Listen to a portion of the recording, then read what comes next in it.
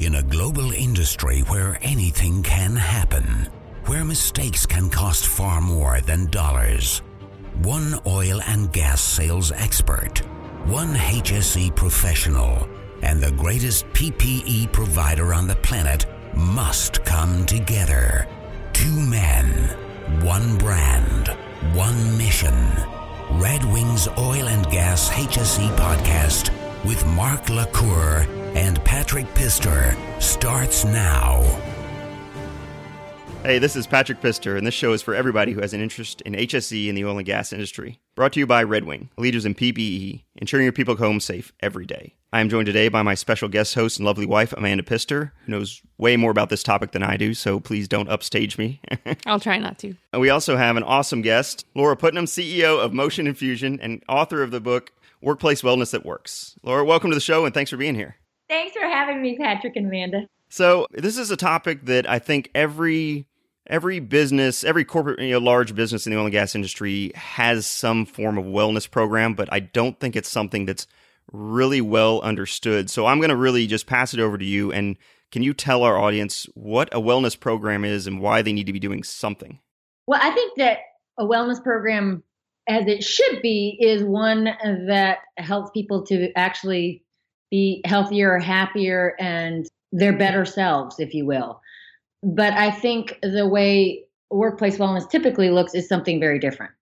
So are we talking just medical benefits or buying somebody a Fitbit and saying, hey, get your 10,000 steps in today? Yeah, I mean, it takes all kinds of different forms, but basically the typical template for workplace wellness is a 3-step process. Step 1, some type of assessment, which is usually either a health risk assessment. So you fill out a questionnaire, and the point is to identify your so-called risks, like you're not exercising enough, or you're stressed out, or you're overweight.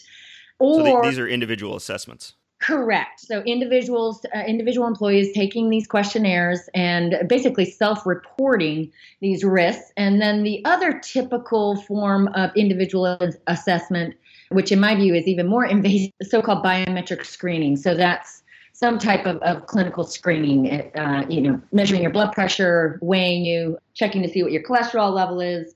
And then one or both of those is followed up typically by some type of feedback. So it might be an online report like, hey, you're really stressed out, or you're overweight, whatever, here are your risks. Or it might be a call from a coach. And then that step 2 is typically followed up by some type of program, step 3, if you will. And so the range of programs can be everything from some type of fit program that you spoke about earlier, a walking challenge. It could be a smoking cessation program. It could be a diabetes education program. It could be a lunch and learn on how to manage your stress better. It could be a mindfulness program, a whole range of different types of programs that are really geared toward educating people on these different aspects of health and wellness. And here are some tips that you can apply in order to improve your health and well-being. So that is the typical kind of wellness program. And how do you know where to really focus? So you have these individual assessments, and then is it somebody internally just kind of looking, all right, we have a lot of smokers, or we have a lot of people with high cholesterol.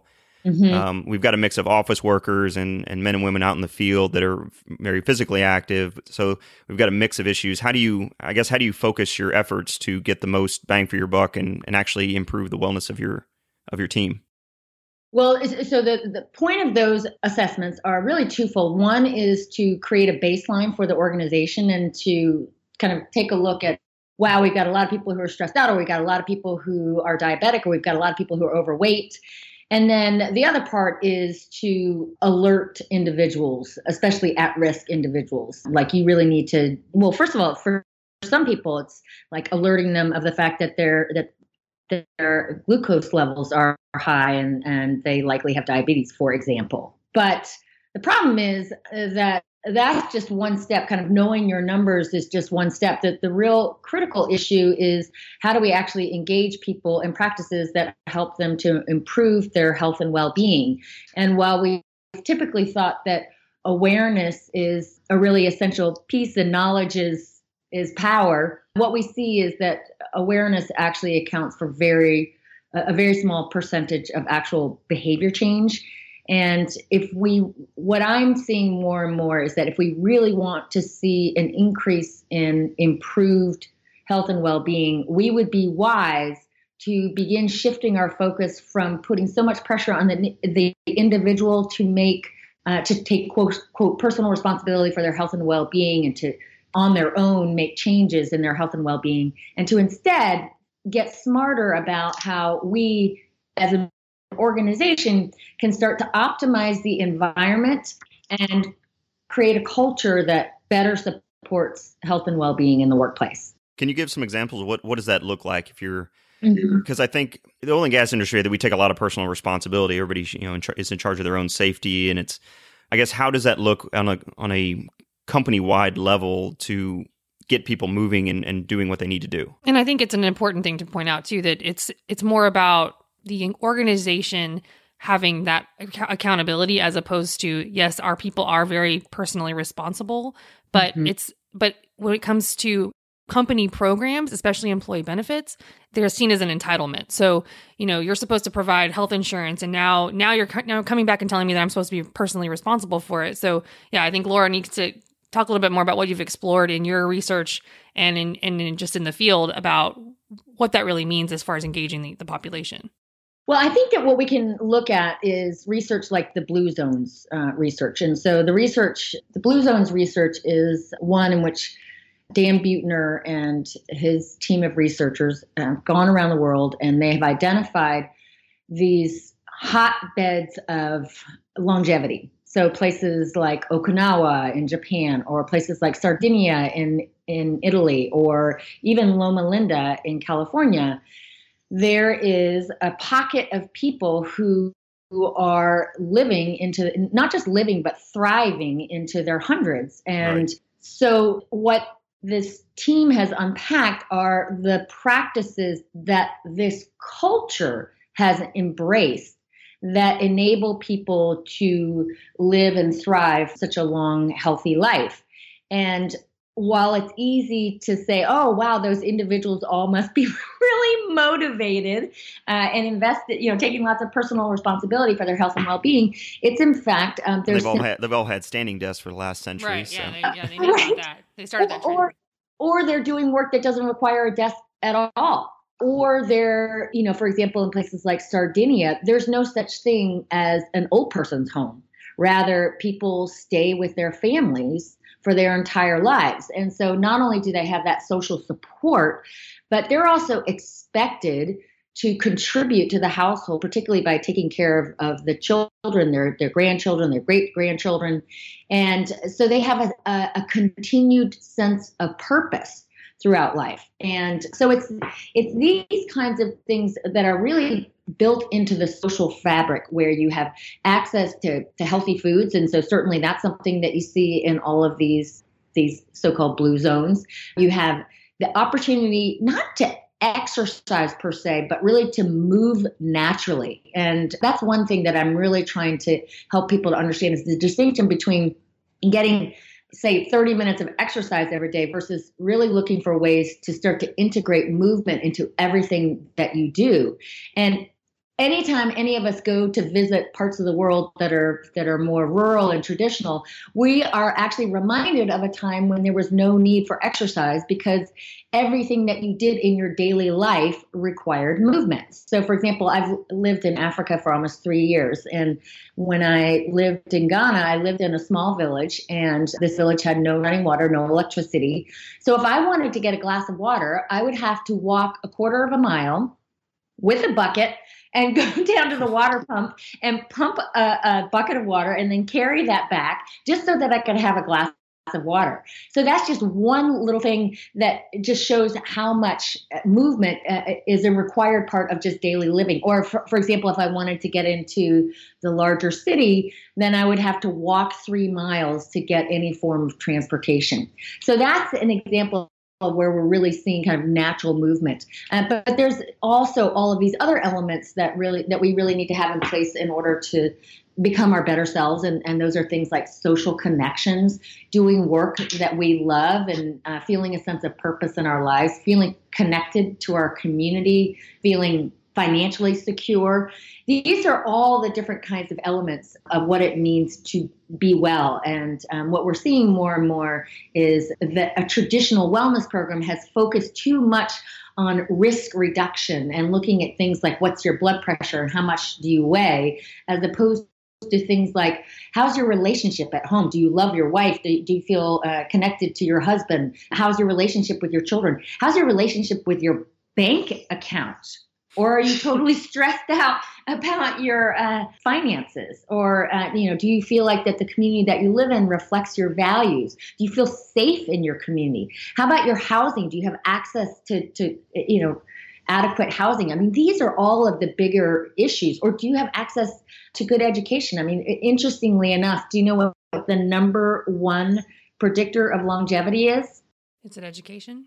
That's exactly right. Level of education is the number one predictor of longevity. And so what's interesting for me, I'm actually a former high school teacher and now in the field of workplace wellness. And I often reflect on the fact that I may well have been doing more to benefit our society's health and well-being as a teacher and as an educator than I am in a more formal role as somebody who's trying to address this issue of poor health and well-being and helping us to improve it.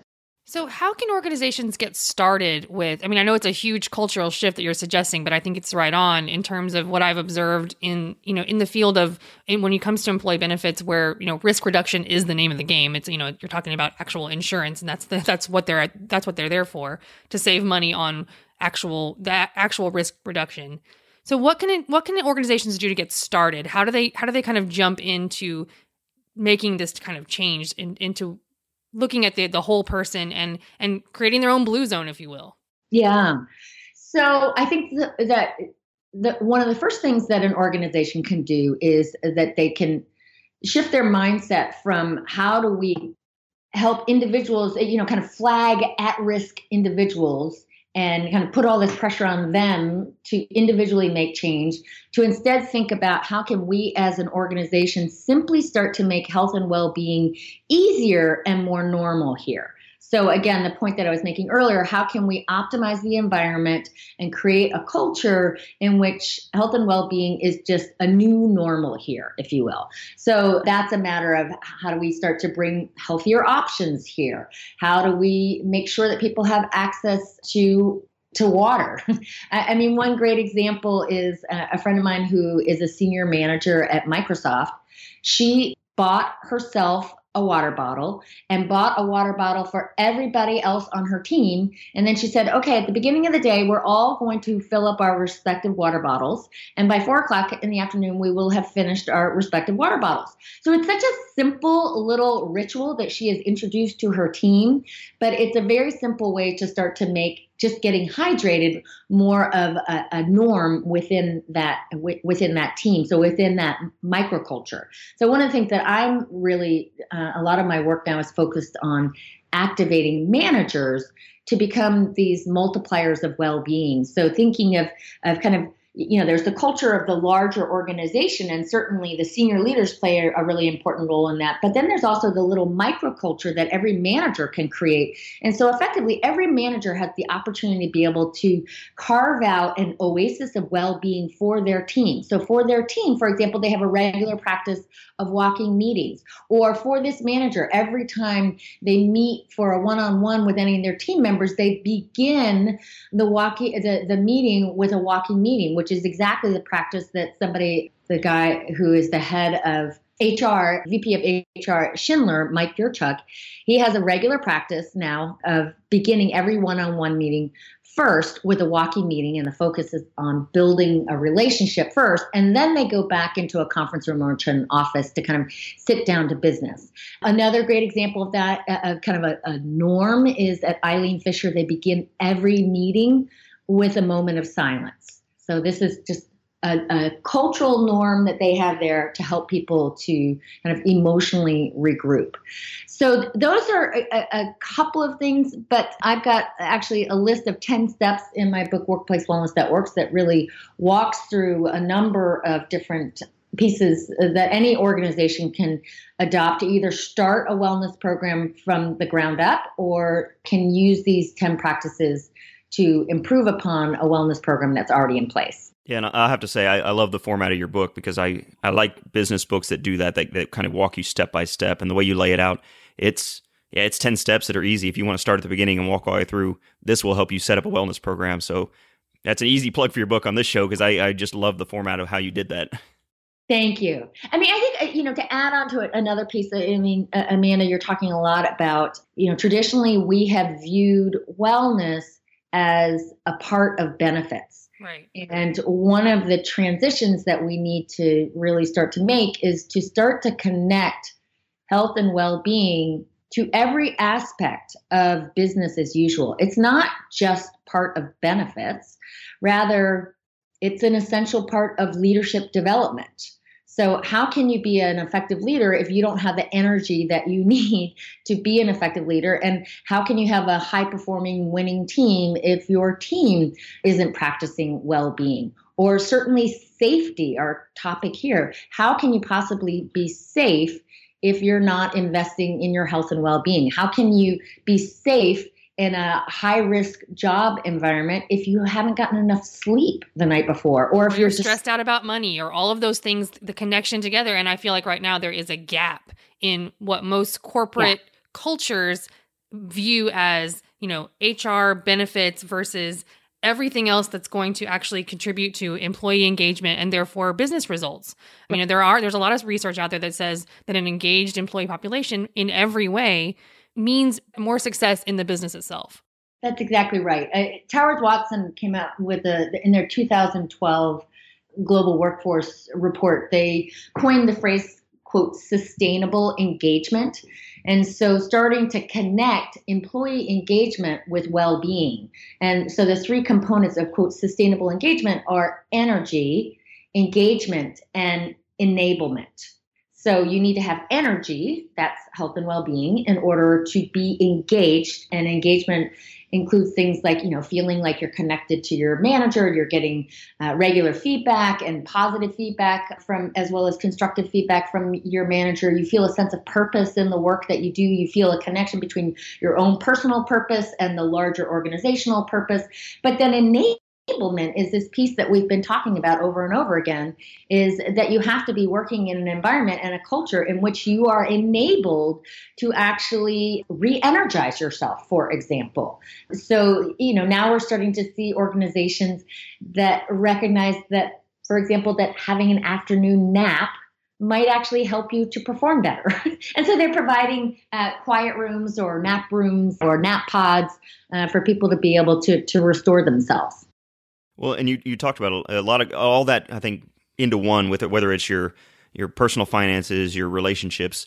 In the oil and gas industry, whenever you go out to the rig, the most dangerous time for you is when you first get there and when you're about to go home. Same thing when you first get on tower or when you're first about to get off. That's when all the incidents happen. That's usually when you're more fatigued. You may be hungover from the night before getting out to the rig. You maybe just, didn't have a good night's sleep. Or you're stressed about something, and now you're thinking about, all right, all the bills I didn't get done, or everything I didn't get done when I was home, and then that last week, it's everything I have to do when I get home. So I think all that plays into, and in incident investigations, we do that too. I don't think it gets enough attention. That were they distracted? Why were they distracted? Was it personal life? Were they going through a divorce? What outside factors caused them to make this error? So the whole health and well-being goes right into the safety aspect. And I think one of a term that I like a lot that was devised by a researcher actually in Texas is this term perceived organizational support. So what is the extent to which I, as an employee for company X, feel like my company actually cares about me? What is the extent to which I feel like my boss actually cares about me? And what the research suggests is that oddly enough, when we feel like our organization doesn't care about us or our direct supervisor doesn't care about us, ironically, we're actually less likely to take care of ourselves. And so what I've often seen in organizations that have safety concerns and have safety protocols in place is that you have these people who quote, know better, and they disregard some of the basic safety protocols. And for many of them, they've been working there for 20, 25, 30 years, and they're disregarding these basic safety protocols. And in many cases, it's because it's a response to feeling like their boss or their organization doesn't care about them. And so when people feel cared for, then they are more likely to care for themselves. So I'll give you an example of this, of a positive example. A construction company by the name of Skanska, they decided that they wanted to find a way to really reinforce this phrase that we hear a lot, which is, we practice safety so that we can go home safely to our families. And so what they did is they asked each of the workers to bring a picture of them with their family members. And then they took that picture and they actually posted it onto their hard hats. So what that meant then was that when the workers were on the job site, as they would pass by their colleagues, they would see their colleagues' pictures of their family, and they would make social connections with one another around those pictures. So, for example, you'd look and say, wow, you've got a daughter, I do too, and create these conversations about being connected to one's family. But it's also a really powerful way to connect back to that phrase of practicing safety here so that we can go back safely to our families. I like that idea because, yeah, exactly what you said. It's in my experience, people talk about it. Well, you want to go home safe to your family. Who's counting on you at home? But it's more when it's said like that. I think it's more abstract. It's like nobody's expecting to go out and lose a finger or lose their life. They're expected to go out and do good work. And yeah, they're going to get home to their family. And I think just telling them you want to go home to your family, right, is more insulting than it is. Well, of course I do. Right. But actually having a picture of your wife, kids, and things you care about on your hard hat that. One, it makes you remember why you're doing it and why you're working safe. But yeah, I think it's a great idea that it helps you connect with the people that are out there. And I mean, it doesn't have to be a wife and kids. It can be your dog. It can be your mom. It can be, everyone has somebody who wants them to come home. She likes the dog more than me. I mean, some people do. I love my cat. I'm just going to say I'm not ashamed of that. So Laura, what are some suggestions? And I know there are some really good ideas in the book. So there's Patrick and I are big fans. We love the book. Everyone needs workplace wellness that works. But are there some easy things that frontline supervisors, those individual managers can do to make sure that they are presenting that right or not right? Maybe the smart approach to their team. If you don't have that connection with a team member, or maybe if you're, if you have a team member is feeling like maybe the organization doesn't care about them, is there something easy that they can do besides, move them to a different job or let them go to help make that better? Because I do believe it does start at home, as it were. It has to be something that happens on an individual level. So instead of bringing up sleep pods, in our industry, I think would get you laughed out of the office. Well, where's a good starting point? Yeah, what is a good starting point for those individual supervisors? Well, I always, in working with managers and frontline supervisors, I give them 3 words of advice, which is do, speak, and create. So if you simply put into practice do, speak, and create, you will make a huge difference in your own health and well-being, as well as the health and well-being of your team members. So what does that mean? Do means to lead by example. So you model the practice of well-being in these multiple dimensions of well-being that we've talked about already. So physical, emotional, social, community, financial, career. So people on your team are able to see you actually putting those into practice. I'll give you an example. Are you one of those managers who sends out late night emails to your team members? If you do, for every hour of late night emailing that you engage in, you have just increased the odds that your team members will be putting in another 20 minutes of late night emailing themselves. So it's a little bit of monkey see, monkey do.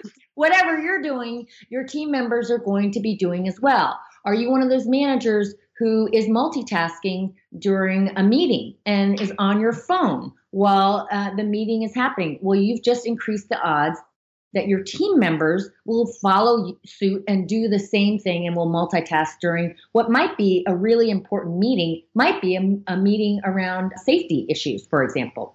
The second piece is speak. So thinking about engaging your team members in well-being one conversation at a time. So there's, one thing to get an email blast about the EAP services that we have on hand here. Employee Assistance Program for those. Okay, thanks. Sorry. Versus having the sense like, wow, my manager actually cares about me, and my manager pays attention to things like acknowledging when I've just had an anniversary, or acknowledging that maybe I'm having a hard time because my child is sick, or feeling safe in the first place to even be able to bring up personal issues. So a creative way that a manager could start to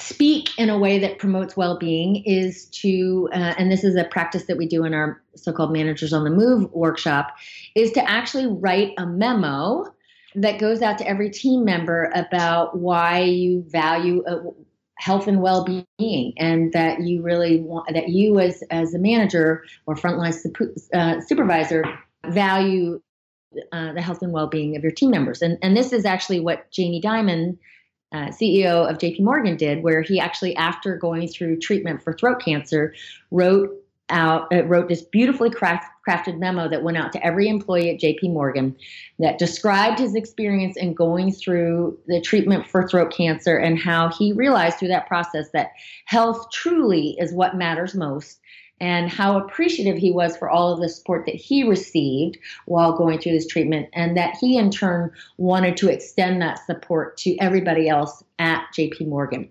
So I will ask managers to write their version of Jamie Dimon memo to go out to all of their team members. And then finally, the third piece is to create. So how might I, as a manager or as a supervisor, create new norms within my team that make it easy and normal? So for example, maybe it's having a ritual, like at the beginning of the meeting, people name 3 good things that have happened to them. There's evidence to suggest that if you simply name 3 good things for 6 weeks straight, it will rewire your brain to be more optimistic. And people who are optimistic are more resilient in the face of stress. So this is why in many hospitals now, they have rituals where healthcare workers are actually naming 3 good things to increase their resiliency. And bringing this back to safety, guess what happens?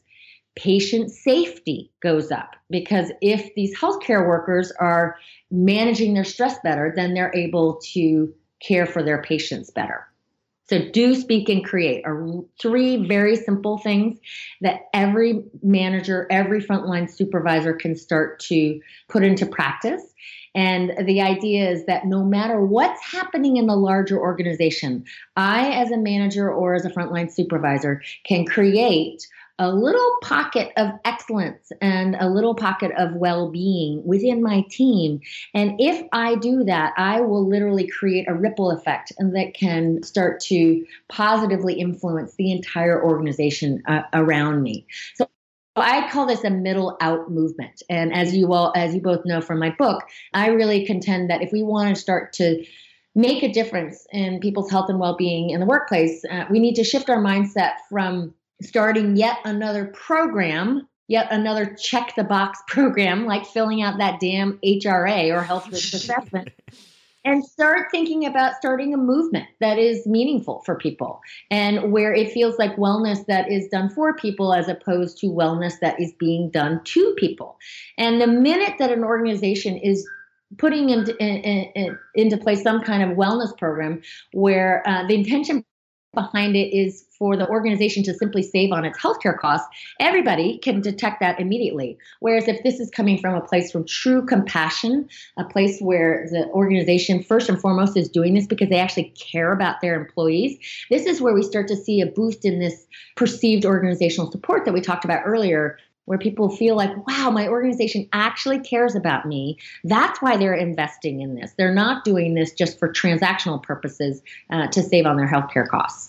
I like that because I think it's easy to do. It doesn't cost anything, and it's something every manager can do right now. You did say something that I wanted to touch on is the cost associated with a program on a larger scale versus the return on the investment. That I think when these wellness programs came out, they were really pushed as a health cost savings. If you have people working for you that don't smoke, that get out and exercise, you will have long-term savings because the lower your claim costs will go down. But recently, and in the last couple of years, I've seen research that says, well, yes, on a global scale, that's true. So if you look nationally, if all the employees working in the U.S. are on these programs, the system as a whole will save money. But at the company level, you're spending more money than you're actually going to receive because those employees are going to leave. They'll leave healthier, and it's better for your own personal mindset that you've made a difference in somebody's life. But the return on investment, I've seen some research come back and say that, all right, it's not there at the company level, but on the national level it is. So can you talk to that and go beyond it's good for your employees, but I guess get into the cost savings? Are you going to return is it going to be a good investment to start one of these programs? Is I guess the short question, the short version. Yeah, that's a great question, and certainly there's been a lot of play in popular media where we're seeing headlines. For example, like Bloomberg recently had a headline that was workplace wellness programs really don't work. Or in 2014, New York Times ran an article titled, "Do workplace wellness programs work? ? Usually not." I can't remember if you posted something on LinkedIn, but I saw that, do wellness programs work? And then it was, no. Actually, yes. Like it was...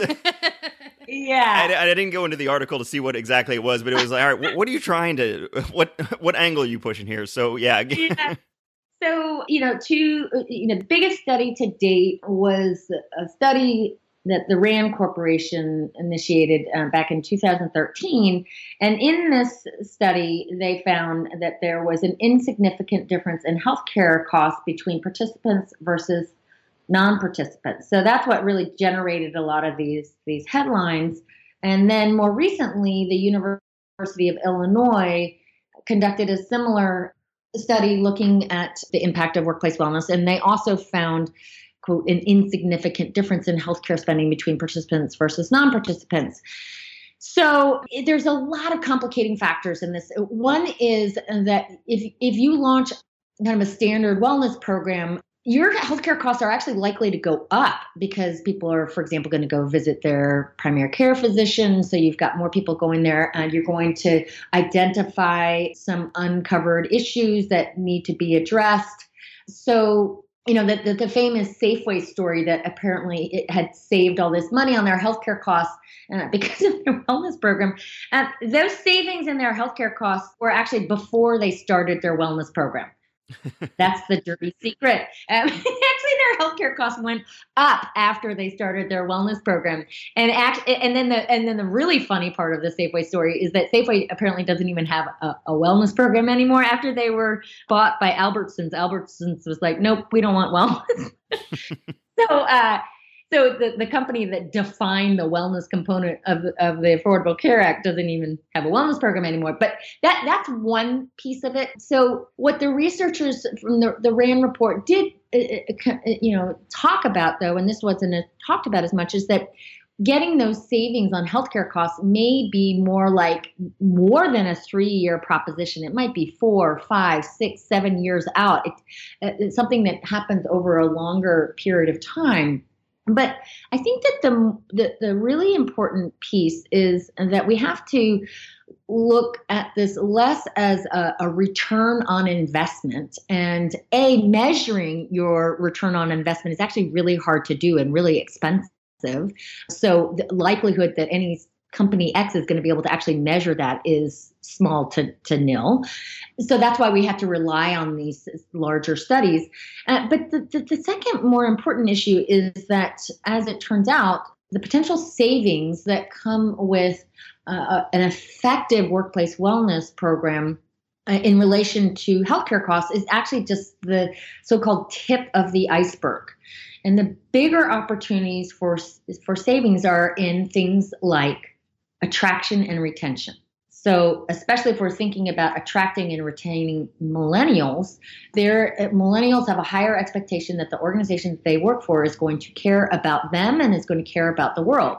And so millennials often are looking for organizations that have a wellness or well-being program in place. So really important for attraction and retention. Again, can't be one of those crappy check-the-box wellness programs. It has to be something that's actually meaningful for people. I mean, like an example is, what about having elder care classes? A lot of people are dealing with aging parents, and having an elder care program in place that helps people to better navigate the healthcare system and help them to care for their aging parents. That is an example of a wellness program that feels like something that's for me and communicates that the organization actually cares about me as an employee. But then there's also the biggest cost associated with poor health and well-being is something known as presenteeism.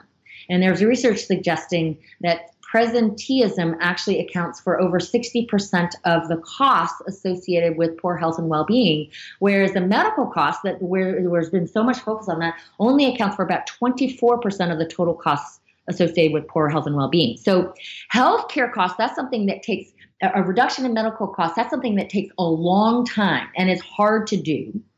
But presenteeism, which is showing up but not really, is something that is here and now.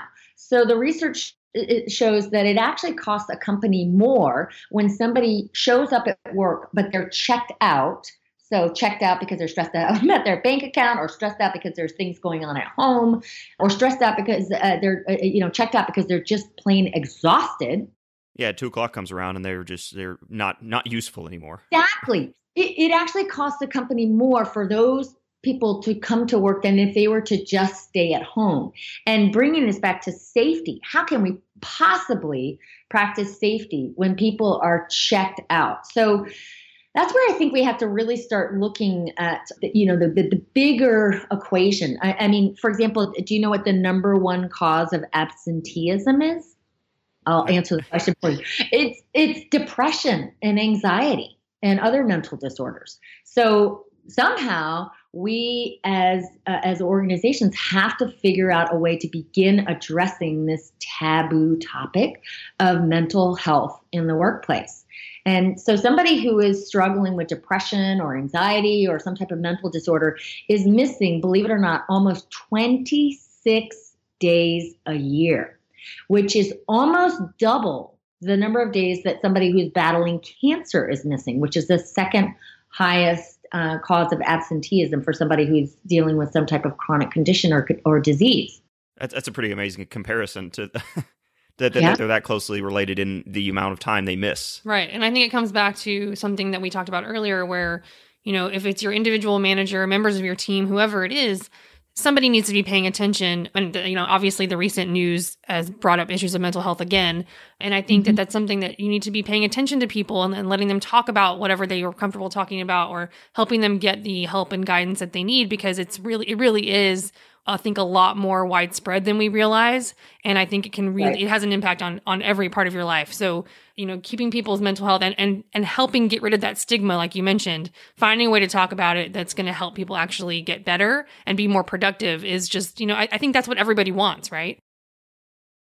That's right. And to your point about how this so often comes down to that manager-employee relationship is so critical. And I think one thing that every manager and every frontline supervisor can do is just to start to show some vulnerability around mental health and well-being. And so that just by talking about your own mental health, that can start to create a new norm where it's okay for us to be able to talk about these issues. Absolutely. Yeah. So we've gone a lot longer than we normally do on the show. So I wanted to get into the Red Wing safety tip of the week. Laura, and we usually give that to our guests. If you have a tip that'll make people safer on the job, what would that be? I think the theme that we've been talking about over and over again is that the foundation for safety is not just health, but well-being in these multiple dimensions of well-being. So if we want to practice safety in every workplace, we would be wise to start to first create a new norm of health and well-being in our workplace.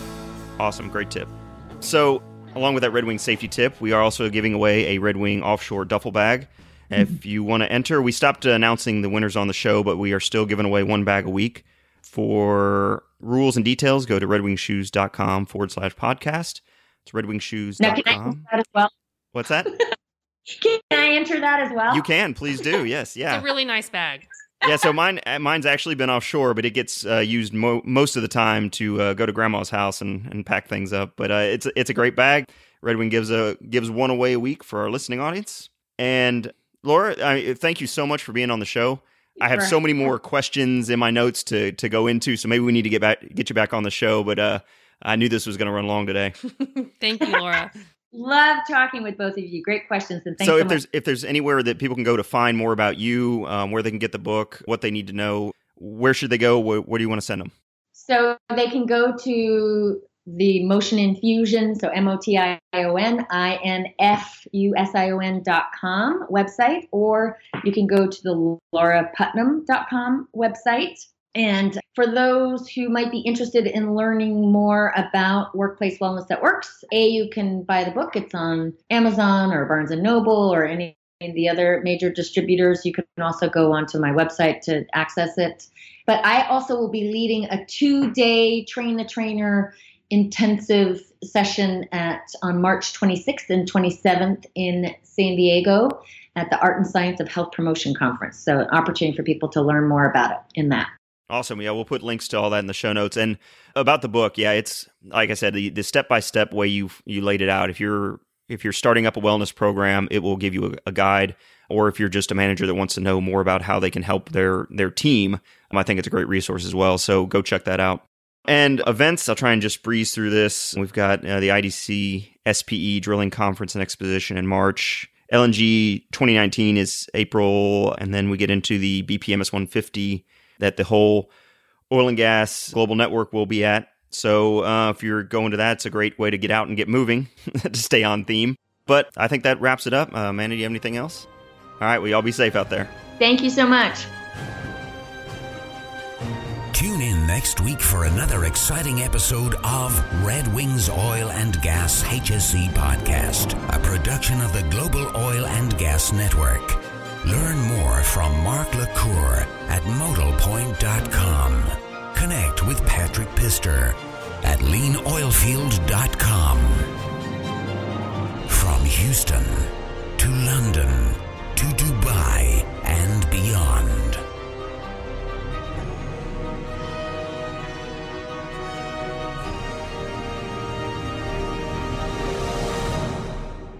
What's the craziest thing you've seen out there in the field? I would say the examples of the disconnect between the wellness programs that are in place versus the larger culture. So case in point, one company that I worked with, they had a wellness program that was particularly focused on mental health, which is a good idea for all the reasons that we talked about. But meanwhile, in a number of focus groups that I ran there was one issue that came up over and over and over again. It came up in every single focus group, was the fact that they had a television in their employee break room, and the television was set on CNN, and nobody could change the channel. It was stuck on that channel. And all they could talk about was how pissed off they were about the fact that they couldn't change the damn channel. And meanwhile, they have all these programs on stress management. And I was like, you guys can cancel all of your stress management programs and just start letting people change the damn channel. And that's helping them to manage their stress, because one of the biggest drivers of stress is actually lack of autonomy or lack of perceived control. So I think that just kind of points to the fact that when it comes to really effectively promoting health and well-being, we should just put on our common sense hat, take a look at the disconnect between what we say we do as an organization. We, quote, stand for health and well-being, and yet we have all of these stupid, toxic practices in place that communicate just the opposite. Right. I've got the title for your next book. Hand over the remote. Just give them the remote. I love it.